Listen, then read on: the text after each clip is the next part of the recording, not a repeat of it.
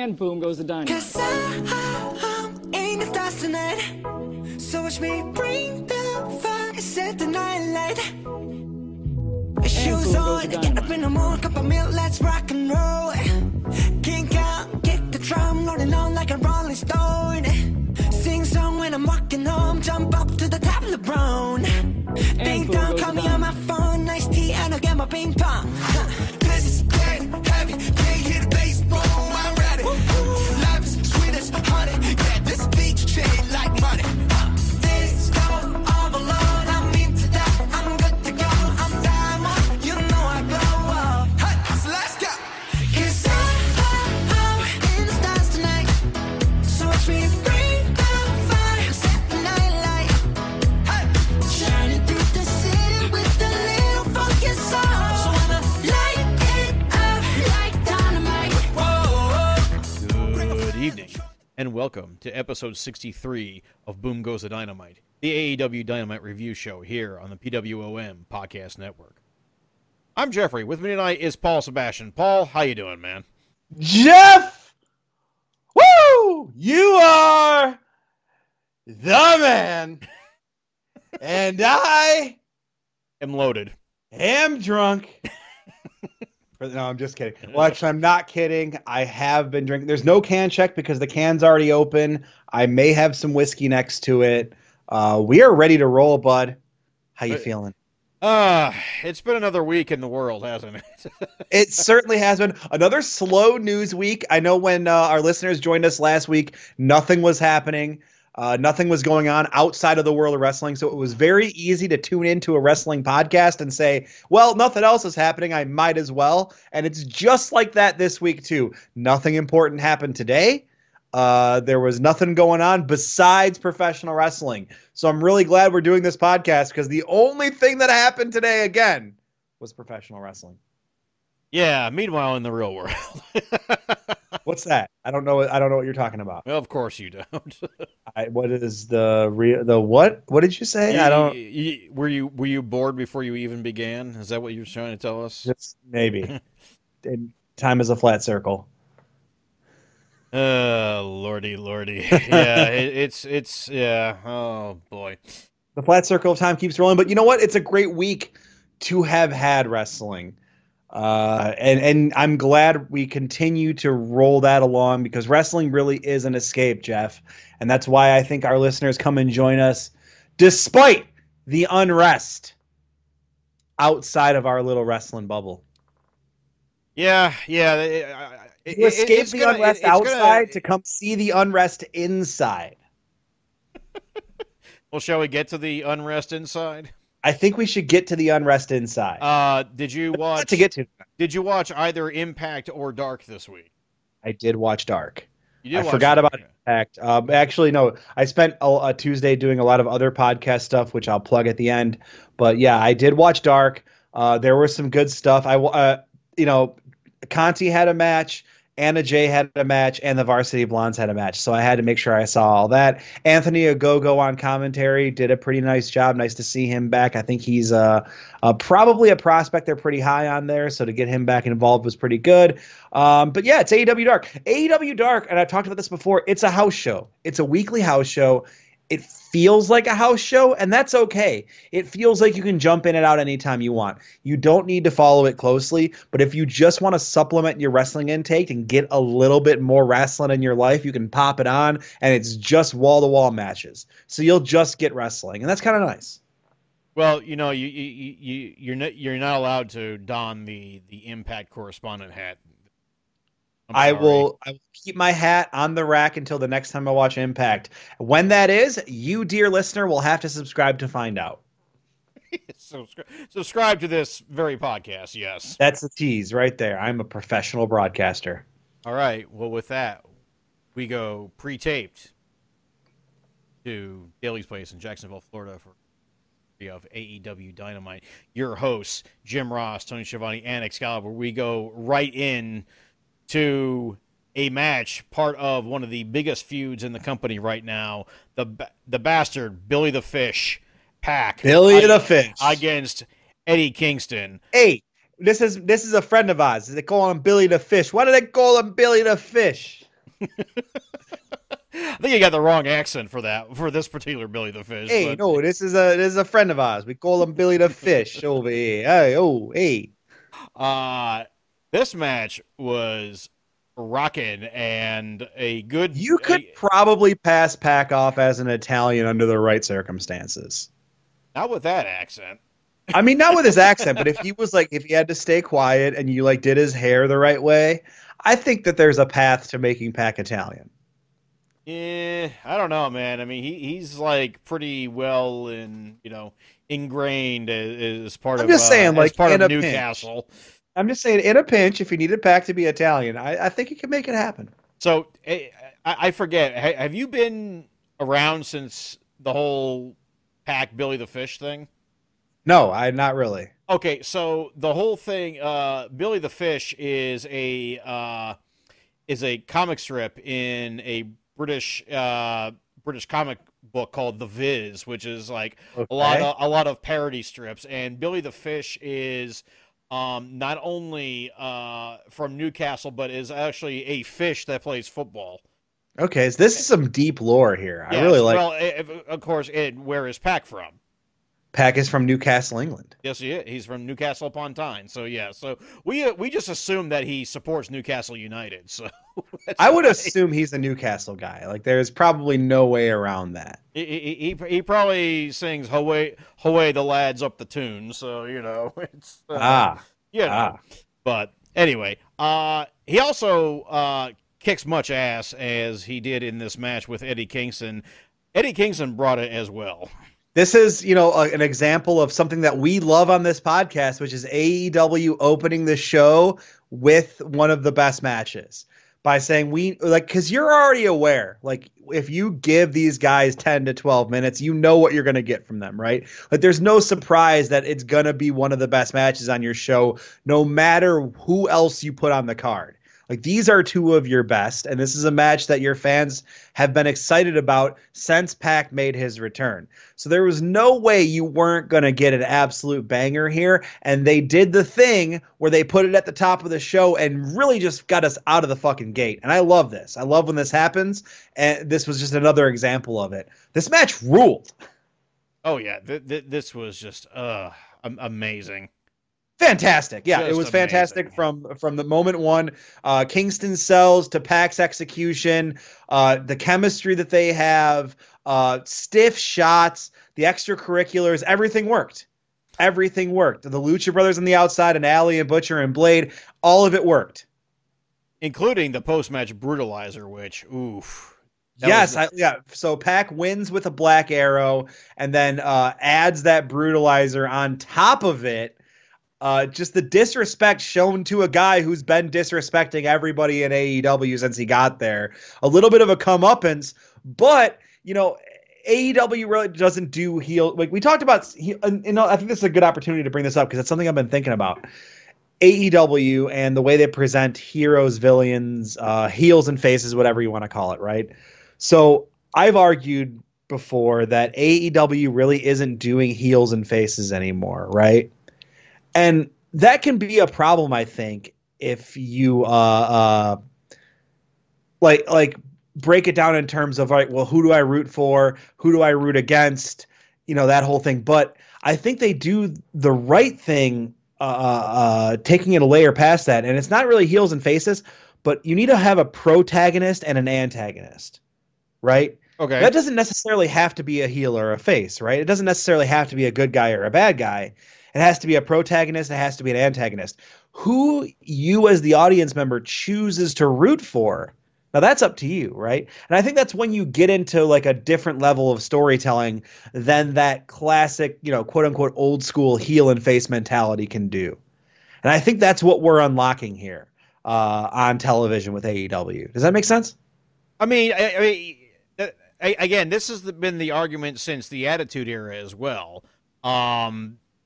But I think the Attitude Era was more specifically the anti-hero angle, right? Right. Specifically geared towards anti-heroes, kind of much in the way Prestige TV in the mid-2000s did.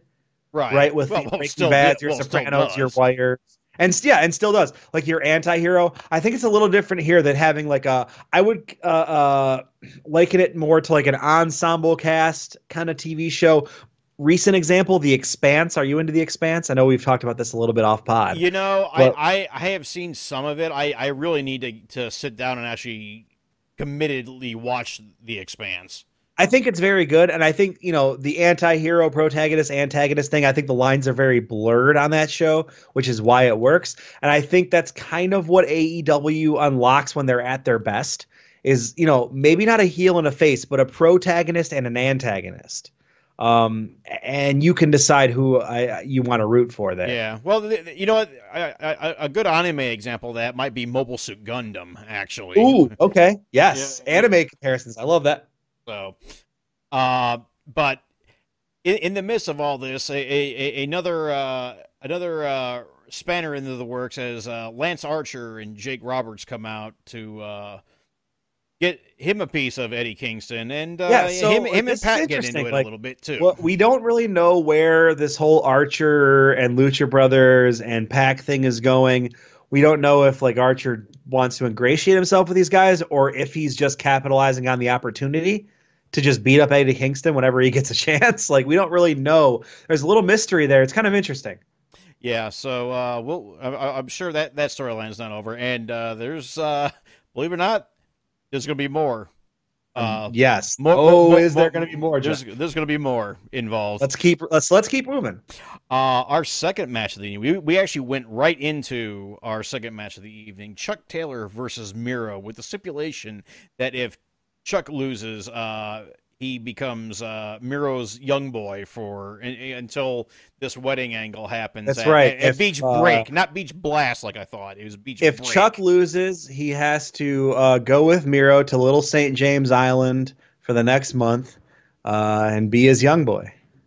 I'm going to say that Chuck Taylor got way more offense than I thought this was going to be. I thought this was going to be an absolute squash, and Chuck Taylor actually was hot fire in this match. Yeah, and I'm glad it wasn't because it was also an opportunity to let Miro stretch his legs a little bit, right?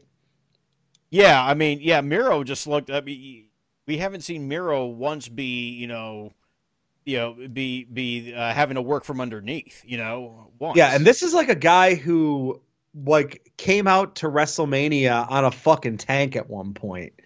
We need to never forget that. This guy's a star. And I think he's been misplaced within this whole Kip Sabian angle. I don't think this was the best spot for him. But if we can get him doing this, I think despite all of the exteriors and all the stuff around him, we're going to be able to get this guy over the way he deserves to be. Because he is a star. He's big and giant and jacked and super good at wrestling. And that was on display here. And Chuck Taylor, great dance partner, a consummate professional, a really good wrestler. This was a very fine match. Miro does get the victory with whatever, the camel clutch, Steiner Kleiner, whatever. Yeah, they didn't give a new name for it yet. Did you notice a new name? I was waiting for it. In WWE, they called it the Accolade. They're not calling it that anymore, but I don't think they've named it yet. Yeah, I haven't heard a name of it yet. But it was great to see the intensity out of Miro in the way that we kind of have expected out of him in singles matches. Also, a little bit of credit to Kip Sabian doing what Kip Sabian, does what we think is best on this podcast, being a little shit heel valet type. And getting punched in the face. Yeah, and he did that in this match. All that was on display. And that's what Kip is best at and where we should be using Kip. Yeah. Orange Cassidy left to ponder what's next. What is next, Jeff? What is next? We don't know. Well, next on this program was a backstage promo between Matt Hardy and Private Party, and Jesus Christ, do I feel bad for Private Party for being stuck in this whack-ass angle. You say that now, but I do think this is going to pay dividends for Private Party because I think that this is the right way to set this up. And I'm actually glad that they're doing it this quickly. I thought this angle was going to be played out more slowly, but it seems like they're leaning into the Matt Hardy, exploiting these guys angle a little bit quicker than I thought, which is a good thing. Ultimately, this whole thing is going to do what its purpose is, and that's raise the profile of Private Party. And them getting over this thing with Matt is going to do that. You know what I mean? I hope so, because I've been over Matt Hardy for a while now. But here's the thing: if you're a wrestling fan and you're over Matt Hardy and you're tired of it, what's the ideal payoff for you? Well, he gets his ass kicked, of course. Okay, well that's what's coming, right? Well, we hope. We hope that's what's coming. I think that if you're a wrestling fan, you can kind of see what's on the horizon here. That eventually that's what this is going to be used for. So I trust this angle, and I think it's the right thing to do. And I think to lean Matt Hardy into like where the winds of fan change are blowing is smart. And one thing Matt Hardy is good at is knowing the trends of wrestling and being able to adapt with the state of current pro wrestling. It's how he was able to stay relevant for so long. It's why the broken Matt Hardy stuff worked so well when it did. And I don't think this is much different. I think Matt Hardy realizes that people are sick of a certain Matt Hardy, and he's using that to get this character over on the antagonist side. Well, in theory, you're correct. Let's see how it comes out in practice. I'm all about theory. Yes, indeed. Maybe not. Are you all about Austin Theory? Oh, no, I am not. Okay. No, I know nothing about him. I actually know. I think he's like he's like a problematic boy. Is he? Oh shit! I think he's one of the ones who I don't follow WWE close enough, but I think he's like one of the recently canceled. Oh, okay. I don't know. I just know the name. That's all. So because I pay virtually zero attention to WWE at all. Our next segment, the Inner Circle New Year's resolutions live in the ring, and another State of the Union of the Inner Circle segment. Oh, good. The third one this year, and we've only had 2 episodes of Dynamite in 2021 so far. These are pretty frequent. I am getting tired of them. I think I'm ready to finally say something that listeners probably wouldn't expect me to say. I think the Inner Circle sucks now. Yeah, I think the Inner Circle might now be cringe. Yeah, it's getting worse by the week, and now the whole upshot of this is now we have a 3-way tag match to determine who's going to be the tag team in the Inner Circle. Will it be Santana Ortiz? Will it be Chris Jericho and MJF? Will it be Sammy Hagar? Which, oh Jesus Christ. Yeah, I just don't know if I care enough about any of this. I really don't. I do not care. Yeah, I don't know. I am starting to fade out. It's really interesting because there's like a lot of really big talent here. Like Sammy Guevara is like someone who's going to be a big deal in wrestling, I think, for a long time. Obviously, Santana and Ortiz are Santana and Ortiz. Like they deserve to be one of the top tag teams in AEW. They're that good. Yeah. Wardlow is awesome. MJF, love him or hate him, is one of the most effective antagonists that they have on their roster. Chris Jericho, I'm a lifelong Jerichoholic, Jeff. I've talked about that a lot on this podcast. I've defended Jericho in some spots, and I've admonished and criticized Jericho in some spots. I think maybe Jericho's value to AEW doesn't outweigh his own personal brand's damage or potential damage to AEW at this point. Yeah, Jericho might at this point be more trouble than he's worth.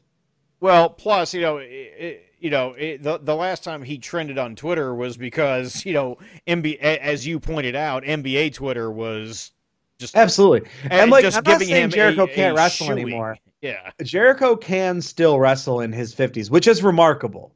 No question about it. It's remarkable that a guy his age can be in the shape that he's in, especially while partying as hard as he still does. And still be an effective pro wrestler. And like, can he still cut a promo? And is he still good on commentary? Yes, all these things are true. I just don't know what the Inner Circle does for me on this show anymore. Like, what's their purpose? What's their point? What's their motivation? What are they doing besides taking up screen time? Right? Yeah, at this point, they're taking up screen time. They're doing, they're doing sketch comedy. They're doing Yeah. And like if that leads to, one of these guys having a big tag team run, that's fine. But that tag team has to be Santana and Ortiz, right? Well, yeah, I mean that would be the thing. They're the actual established tag team in the stable. But do we think that's what's going to happen? You know what? I don't even know anymore. Although I guess a salvageable way out of this is Santana and Ortiz lose this match to Jericho and MJF, and that leads to Santana and Ortiz's eventual exit from the Inner Circle. Yeah. I think maybe getting them out of there and getting them maybe either by themselves or in closer proximity to Eddie Kingston are the right way to go. That's just me. Oh, there's an idea. Yeah. Well, I guess we're going to find out next week on we will if there's one thing we know about AEW Dynamite is that there will be an Inner Circle segment, so you can bet your sweet fucking ass we're gonna find out. Up next, speaking of stables we are not tired of, the Dark Order and Adam Page getting cajoled once again to finally reveal whether or not he's going to be part of the Dark Order, and he said, you know what, I'll let you know after the match next week, which apparently is in honor of -1 Brody Lee Jr.'s birthday. Yes, it's the Brody Lee Jr. birthday celebration match. I think that's very nice. It was cool to see Dark Order addressing their future. And obviously, it seems like a bit of a face turn, but I do think this is very interesting. We took a poll on our Twitter account at BGTD Podcast. So this is something I guess worth talking about, right? So when we did our episode, we talked about Dark Order last week. I decided to put it out to our followers on Twitter and friends out there on who should be the next leader of Dark Order. So we put that out and we did a poll. I put it up for like about a week, and people spoke. We had a bunch of really interesting opinions.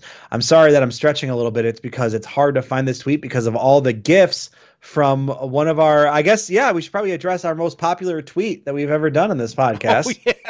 Oh, yes. So last week on Boom Goes the Dynamite, at the end of the podcast, I put the question to you, what wrestling move would you like to do to Ted Cruz? That's right. And in the wake of that, I thought it'd be a fun question to pose to the people as well. So I said, name a wrestling move you would do to Ted Cruz, and the internet's response was tremendous. It was engaged with at a much higher clip than I expected it to be, and I'm very happy about that. If there's one thing I know about Twitter, it's that we love wrestling and we hate Ted Cruz. And I'm very happy about that. It's something I love to see. So the responses were great. I got a lot of awesome GIFs, a lot of awesome replies. You can find those at BGTD Podcast. I retweeted a lot of them, so please follow us there and check that out. Some really fun responses to that tweet. But back to the poll. I said, choose the next leader of Dark Order. I put 4 choices, and I also left a thing for comments. The 4 choices that I put up were John Silver, Evil Uno, Anna Jay, and Eric Redbeard. And actually, 40% of our vote went to Eric Redbeard, Jeff. Right. So people want Eric to be there. But John Silver was number 2, Evil Uno number 3, Anna Jay number 4. I also got Don Callis was a suggestion, Colt Cabana, Lance Archer, and someone said, I love this answer, nobody, keep them an egalitarian babyface collective. Now, okay, an answer I got not on these polls, but from my girlfriend, whose only wrestling consumption comes from watching Dynamite with me. She said Adam Page, and she actually laid out like this whole storyline. Like the first, I was so proud of her. Didn't I respond to Adam Page too? I think you said Adam Page as well. I think you DM'd it to me though. I don't know. Did I? Maybe you quote tweeted it. I don't know. But either way, you might have said Adam Page. So my girlfriend's first ever fantasy booking experience was fantasy booking Adam Page's Path to Dark Order. Okay. And her early ideas kind of mirrored what happened in this segment. So we had a good laugh about that. Okay. Well, you know what? You can't get but yeah, like, the idea was like start with like John Silver like being super like cool to Adam Page and like come on in, dude, and like be our bro, like with the idea of making him the eventual leader. And could you now see that after tonight's segment? Absolutely. Me too. I absolutely can see it. I absolutely could see that. Super interesting. I'm really interested to see what happens with this match next week, and I'm very intrigued to see the direction of Dark Order. They did, acknowledge Brody Lee's memory and how what they have to do from here on out has to be in honor and in service to Brody, and that's correct both in and out of character. It just is. Like, Brody Lee is always forever tied to Dark Order, and I think Dark Order is a permanent mainstay of AEW now because of Brody Lee, and there's nothing you can't ever disband Dark Order at this point. Like, you always have to have it there and make it a thing. Well, at least for about a year. I mean, Stables not more, man. Stables come and go, man. I mean, it's just Stables come and go, but this is different now. I mean, this really is different. And speaking of Stables, we get a recap of Team Taz versus Darby Allin, which is a good little prelude to our main event of the evening today. I liked it. I mean, it went through the whole shtick, up to and including, Taz trying to recruit Darby Allin way back when. Mm-hmm. What seems like 3 years ago, but yeah, it seems like forever ago. But time means nothing anymore, Jeff. You know what else means nothing anymore? Pro wrestling contracts, apparently, as Kenny Omega, the Young Bucks, and Don Callis all show up, and they're all nice and reunited.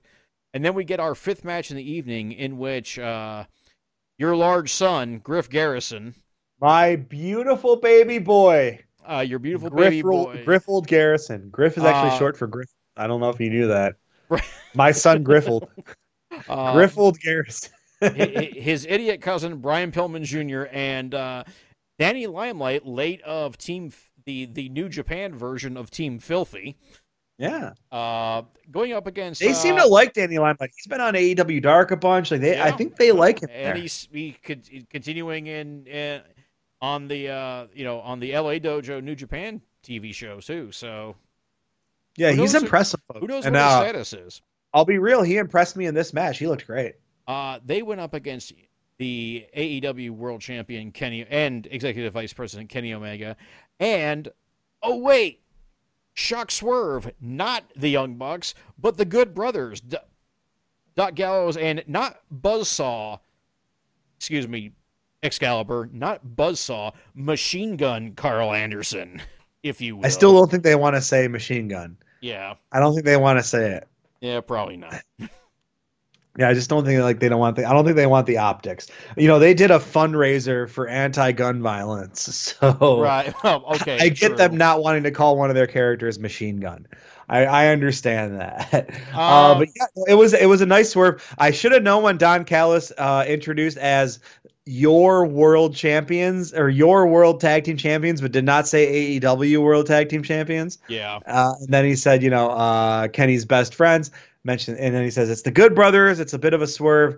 Then we cut back to the Young Bucks staring despondently at the monitor with Dasha and Tony Khan, who is currently on what is probably the best cocaine on earth. Still, Tony Khan does cocaine that even like your parents who grew up in the 80s dream about.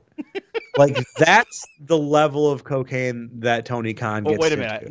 No. I am that parrot that grew up in the 80s. That's true. But I know, like my dad told me about like him like seeing like Peruvian cocaine that was like pink and stuff. And like like millennials and like Gen Zers are never going to see that cocaine. And like Gen Xers like got in at the end of it. But like you're never gonna see that level of cocaine again. Tony Khan, however, when you get billionaire cocaine, a whole different ball game, man. You know what? I hadn't seen Guns and Gallows wrestle in a while, and I think their better days are behind them. Honestly, I'm sorry. Really, that's really interesting. Yeah. I thought this match was effective. It was supposed to be a beatdown. The opponents got a little more offense in than I expected, but I think Anderson and Gallows can still go. That's very interesting. I kind of disagree with you on this. I mean, maybe it just was an off night for them, but yeah. Hey, what missed for you? Like, what do you like? What stood out to you as like not their best work? I just looked at them and it didn't work for me tonight. I don't know why. Okay. It just interesting. I think those guys, and I think like the way they're being presented now, like is right. Like for guys like veterans of the ring who are known as like badasses and bruisers, they just went in and did some ass kicking and bruising, like some various. Like, yeah, I mean that's fine, but I thought they landed their strikes very cleanly. I thought Pillman and Garrison did a really good job, but this was like a Danny Limelight show. Like that's what this match was. Yeah, Danny Limelight did show out against Danny Limelight. Literally carried this match. Yeah. Anderson, I've just seen Anderson be so much better.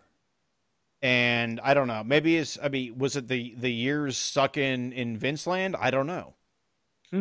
But okay. Okay, fair. Absolutely. Anderson does get the pin on Limelight after a Magic Killer. Afterwards, we get an appearance from Jonathan Moxley. Do we? He starts, getting beat down by the reunited, Kenny Omega and Good Brothers Cotillion. And then gets a little help from... So before you say this, I was convinced the Young Bucks were coming out, right? Because that makes the most sense. Like the Young Bucks are going to come straight out. Right. That's kind of where I was at. That's where my intent... Because I knew that Moxley was going to get help from somebody. And I expected that help to be the Young Bucks. But that's not what happened, was it? Oh no! It was much better than that because we got. Oh, was it? We got Penta El Cero Miedo y Rey Fénix. Woo! Let's go. I stood up from my couch and I was like, Rectangulo de la Muerte! Rectangulo de la Muerte! Oh, that's Rectangle. Let's fucking go. Yes. And eventually the Young Bucks did come out and Penta and Fénix just kicked them in the face. Kicked them in the fucking head too. Penta and Fénix are taking back over. Woo! We're asserting dominance today. Pat gets a big win. The fucking Lucha Brothers come out and kick the shit out of everybody. My energy is up. I am so excited. This rocked. People, and I saw like some negative feedback to this whole segment, and I understand that like being kind of like the whole dust up clusterfuck thing, but the Lucha Brothers being the focal point of this was so fucking smart. They it rocked.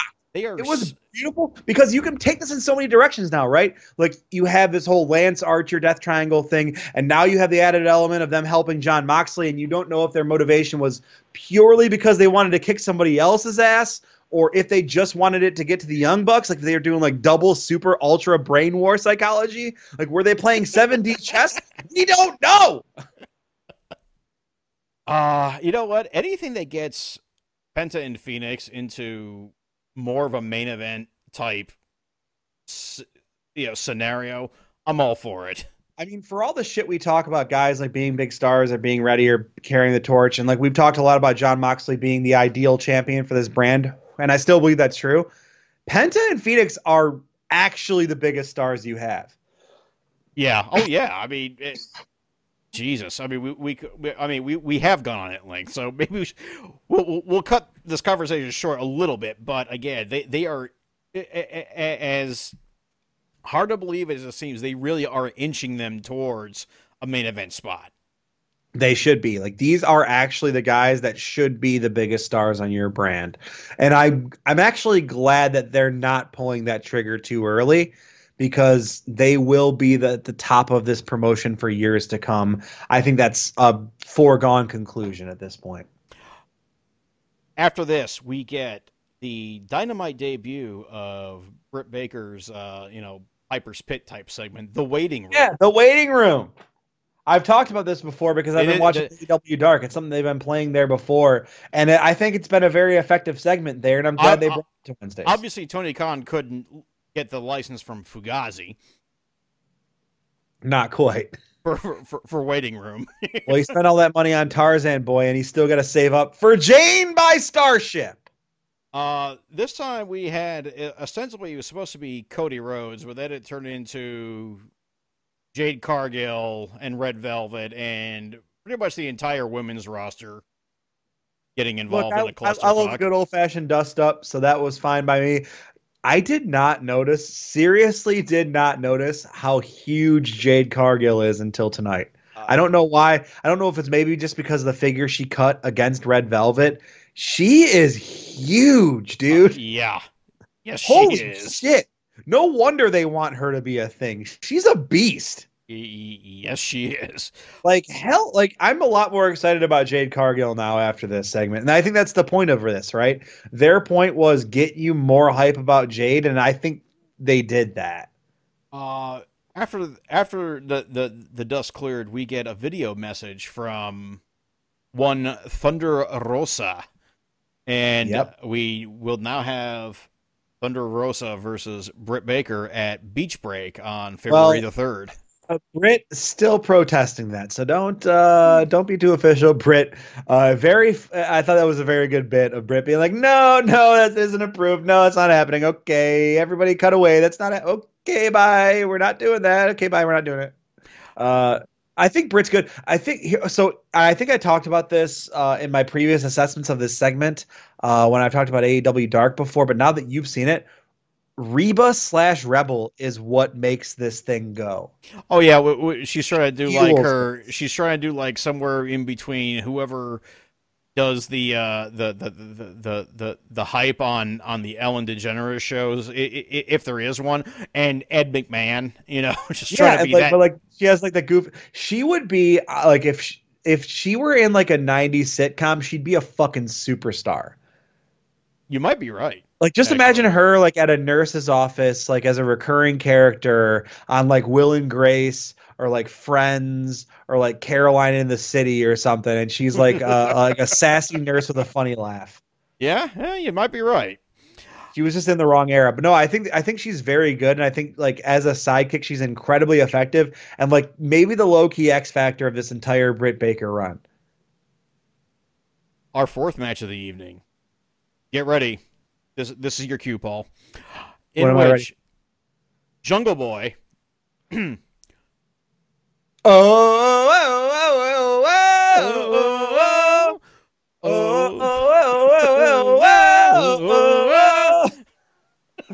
Marco Stunt. Thank you, Baltimore, for that all-time classic. Jungle Boy and Marco. Think of Beverly Hills Ninja starring Chris Farley every single time. Like, there's just no way around it. But it's a great song. Jungle Boy and Marco Stunt versus FTR. This was a fun match, I thought. Hell yeah. Jungle Boy and Marco Stunt. Fucking.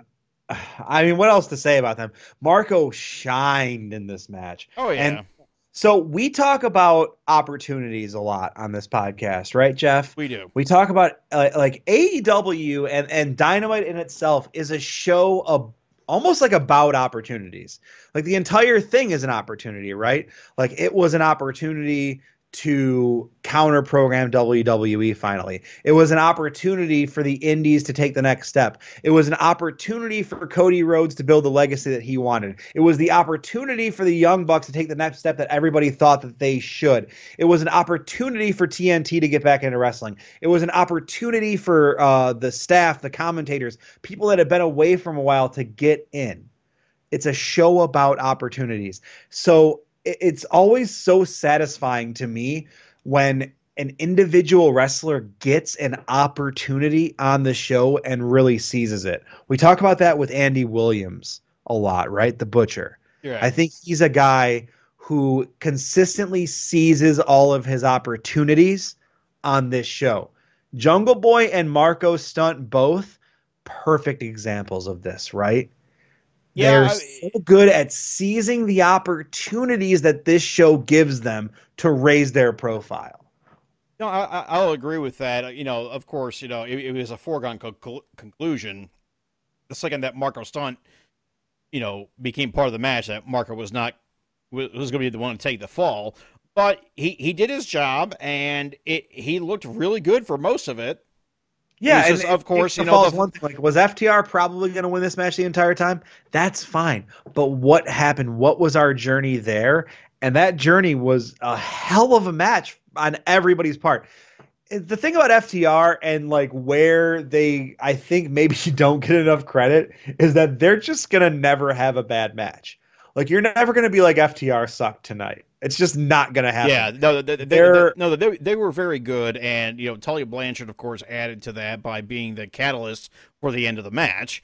Yeah, and I think something that can almost work to your detriment sometimes, and especially in tag team wrestling, is when you're very good and you make it look easy.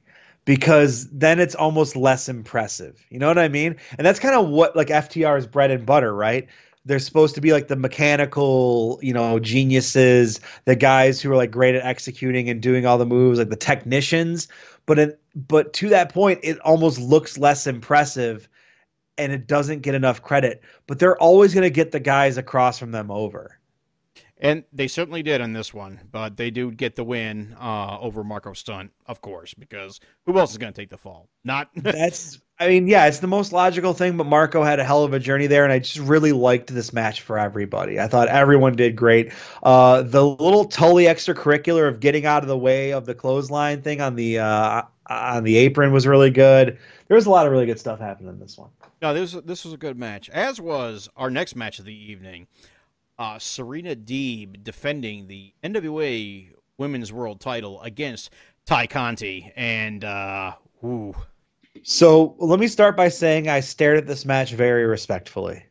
My eyes were on it in a manner that was very respectful towards everyone, and I just want to make that known right now.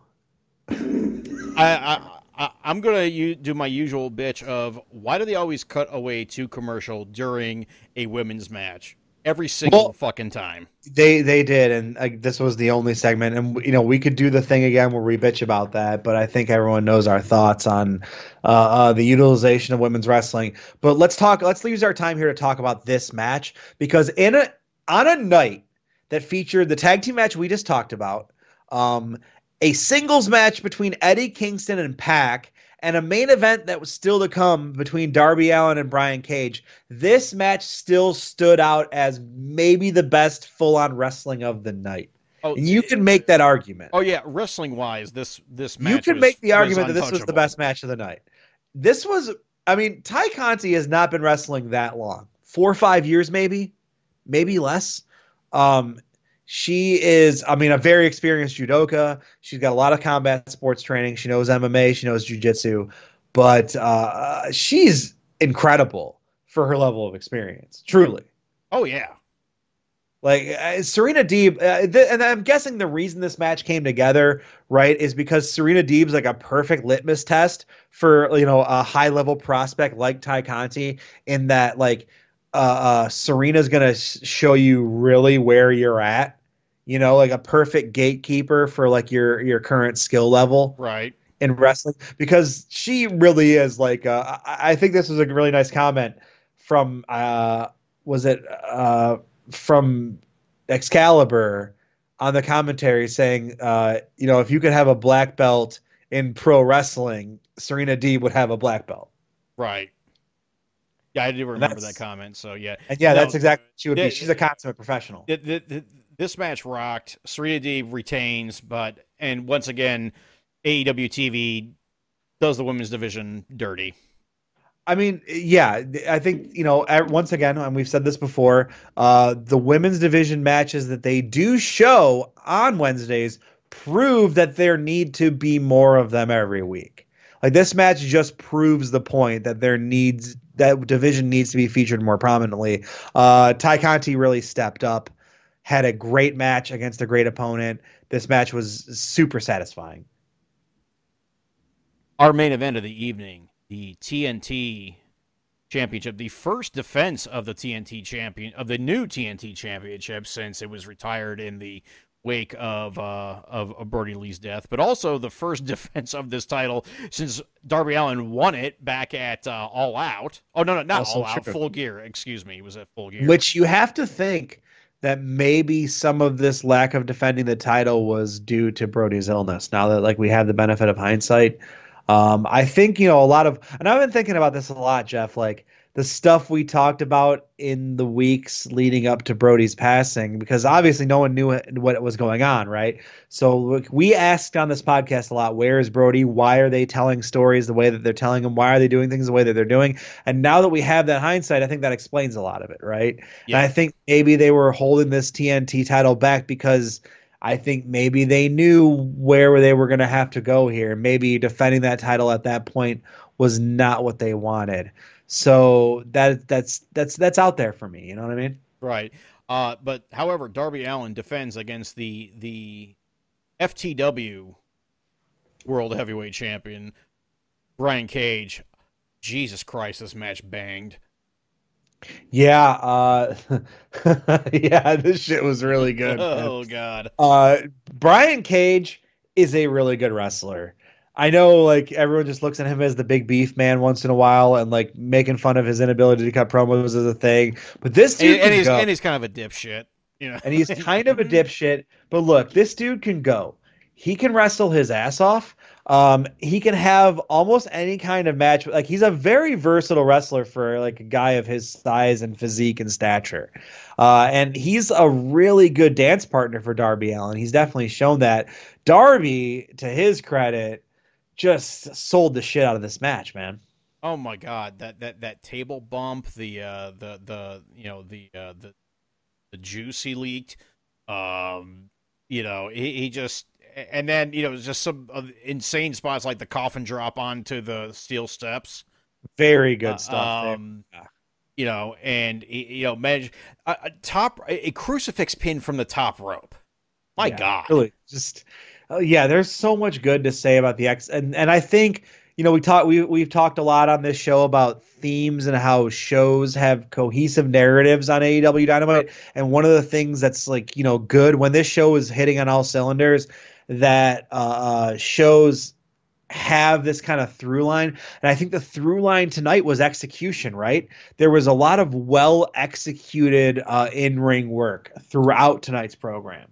And it was really an exclamation point put on it with this match. Right. Well, and to be fair, the women's match too, because I mean, on a technical level, that was the best one. But I think you're probably right. Yeah, but you can. That's what's really great about this show. You could argue it. You could talk about if you thought that Pac and Kingston was the best match of the night, I wouldn't call that match you wrong. ruled too. I mean, if you thought the Conti Deeb match was the best match, I wouldn't call you wrong. If you thought the Jurassic Express FTR match was the best match of the night, I would not call you wrong. And if you thought the main event was the best match, I would not call you wrong. And if you thought Griff Garrison was the best of the night, I definitely would not call you wrong. But this put a cap on what was overall a really good episode of Dynamite. I thought this one was really good too. I was drinking a little bit, so I was hoping the rose-colored glasses weren't on. So I'm super glad you validated me. I mean, by telling me this show was good. 4 really good matches. The vast majority of the matches, one of them still pretty serviceable, I thought. The Kenny and Guns and Gallows versus the Varsity Blondes and Daniel Lyon. It was serviceable. It wasn't my favorite. I thought so too. And one more thing. Actually, you know what? I take that back. You know what? Hold on. I'm gonna make it 5 because I forgot. You know what? Chuck Taylor versus Miro. Stupid stipulation. Really good match though. I thought it was well executed. Yeah. And I think the theme here was execution. Everything tonight was well executed. Everyone did a good job. And we should also say, speaking of execution, last thing that happened on the show, Sting did appear. Darby's dad did come make the save for him. And I thought this was really interesting. So Cage is beating down Darby, and it's definitely like stepdad versus dad, right? So like Cage is like Darby's like stepdad. He doesn't get him. He's like this big juicy dumbass. He doesn't understand Darby at all. And then Sting, Darby's cool real dad, comes back to rescue him. Honestly, the things that worked the least for me were the promos. Honestly. Okay, fair. Especially that Inner Circle one. Jesus Christ. Yeah, the inner circle thing, we got to figure out something better with this because I don't think we're firing on all cylinders. We've seen the inner circle be very good, entertaining, compelling, and we're just in a rut with this. I think they're trying to book their way out of it, and I think that's what we're witnessing right now is them trying to book their way out of a rut here, but it just hasn't worked yet, and I'm hoping that we can find another gear to this or make a change. Paul, go ahead and plug yourself.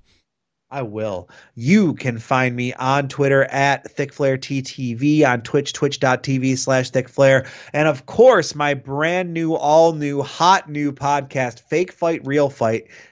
You can follow on Twitter at FFRFpod and find us on most major podcast platforms. We're on Apple Podcasts, Google Podcasts, Spotify, all the places that you get podcasts. You search Fake Fight, Real Fight. It is a combat sports entertainment podcast featuring me and my co-host, Harry Mack. We analyze, scrutinize, martinize, break down, and remember a event or fight from pro wrestling and from combat sports each week. It's a really great time. Our newest episode dropping this Friday is going to be Brody Lee, Cody Rhodes 1 versus Vitor Belfort, Randy Couture 2. We had a lot of fun talking about that. Episode 3 is going to be Mayweather McGregor versus Mayweather Big Show. And I got a lot of other stuff in the works I'm really excited to talk about. So please check us out there too. And, of course, this show's podcast, or Twitter, excuse me. Yes. Are you plugging it or am I? No, you are, because that's your Okay, job. I'm doing it. Oh, I'm doing it. You can also follow this podcast Twitter at BGTD Podcast. That's BGTD, like Boom Goes the Dynamite Podcast. I tweeted about AEW Dark from there today, and maybe I'll do that more often. Okay. I don't know. Follow, find out. You can find me at Strong Style Story without the E in style on Twitter. My personal Twitter at GD Wessel, 2 S's, 1 L.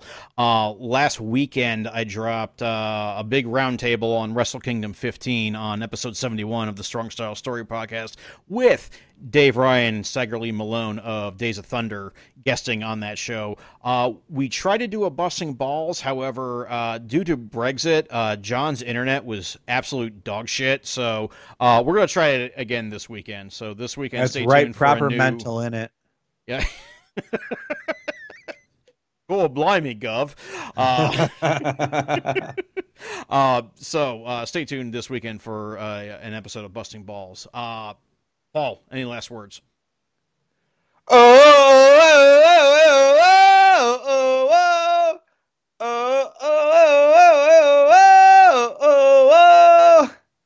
Baltimore, we love you. We'll see you next week.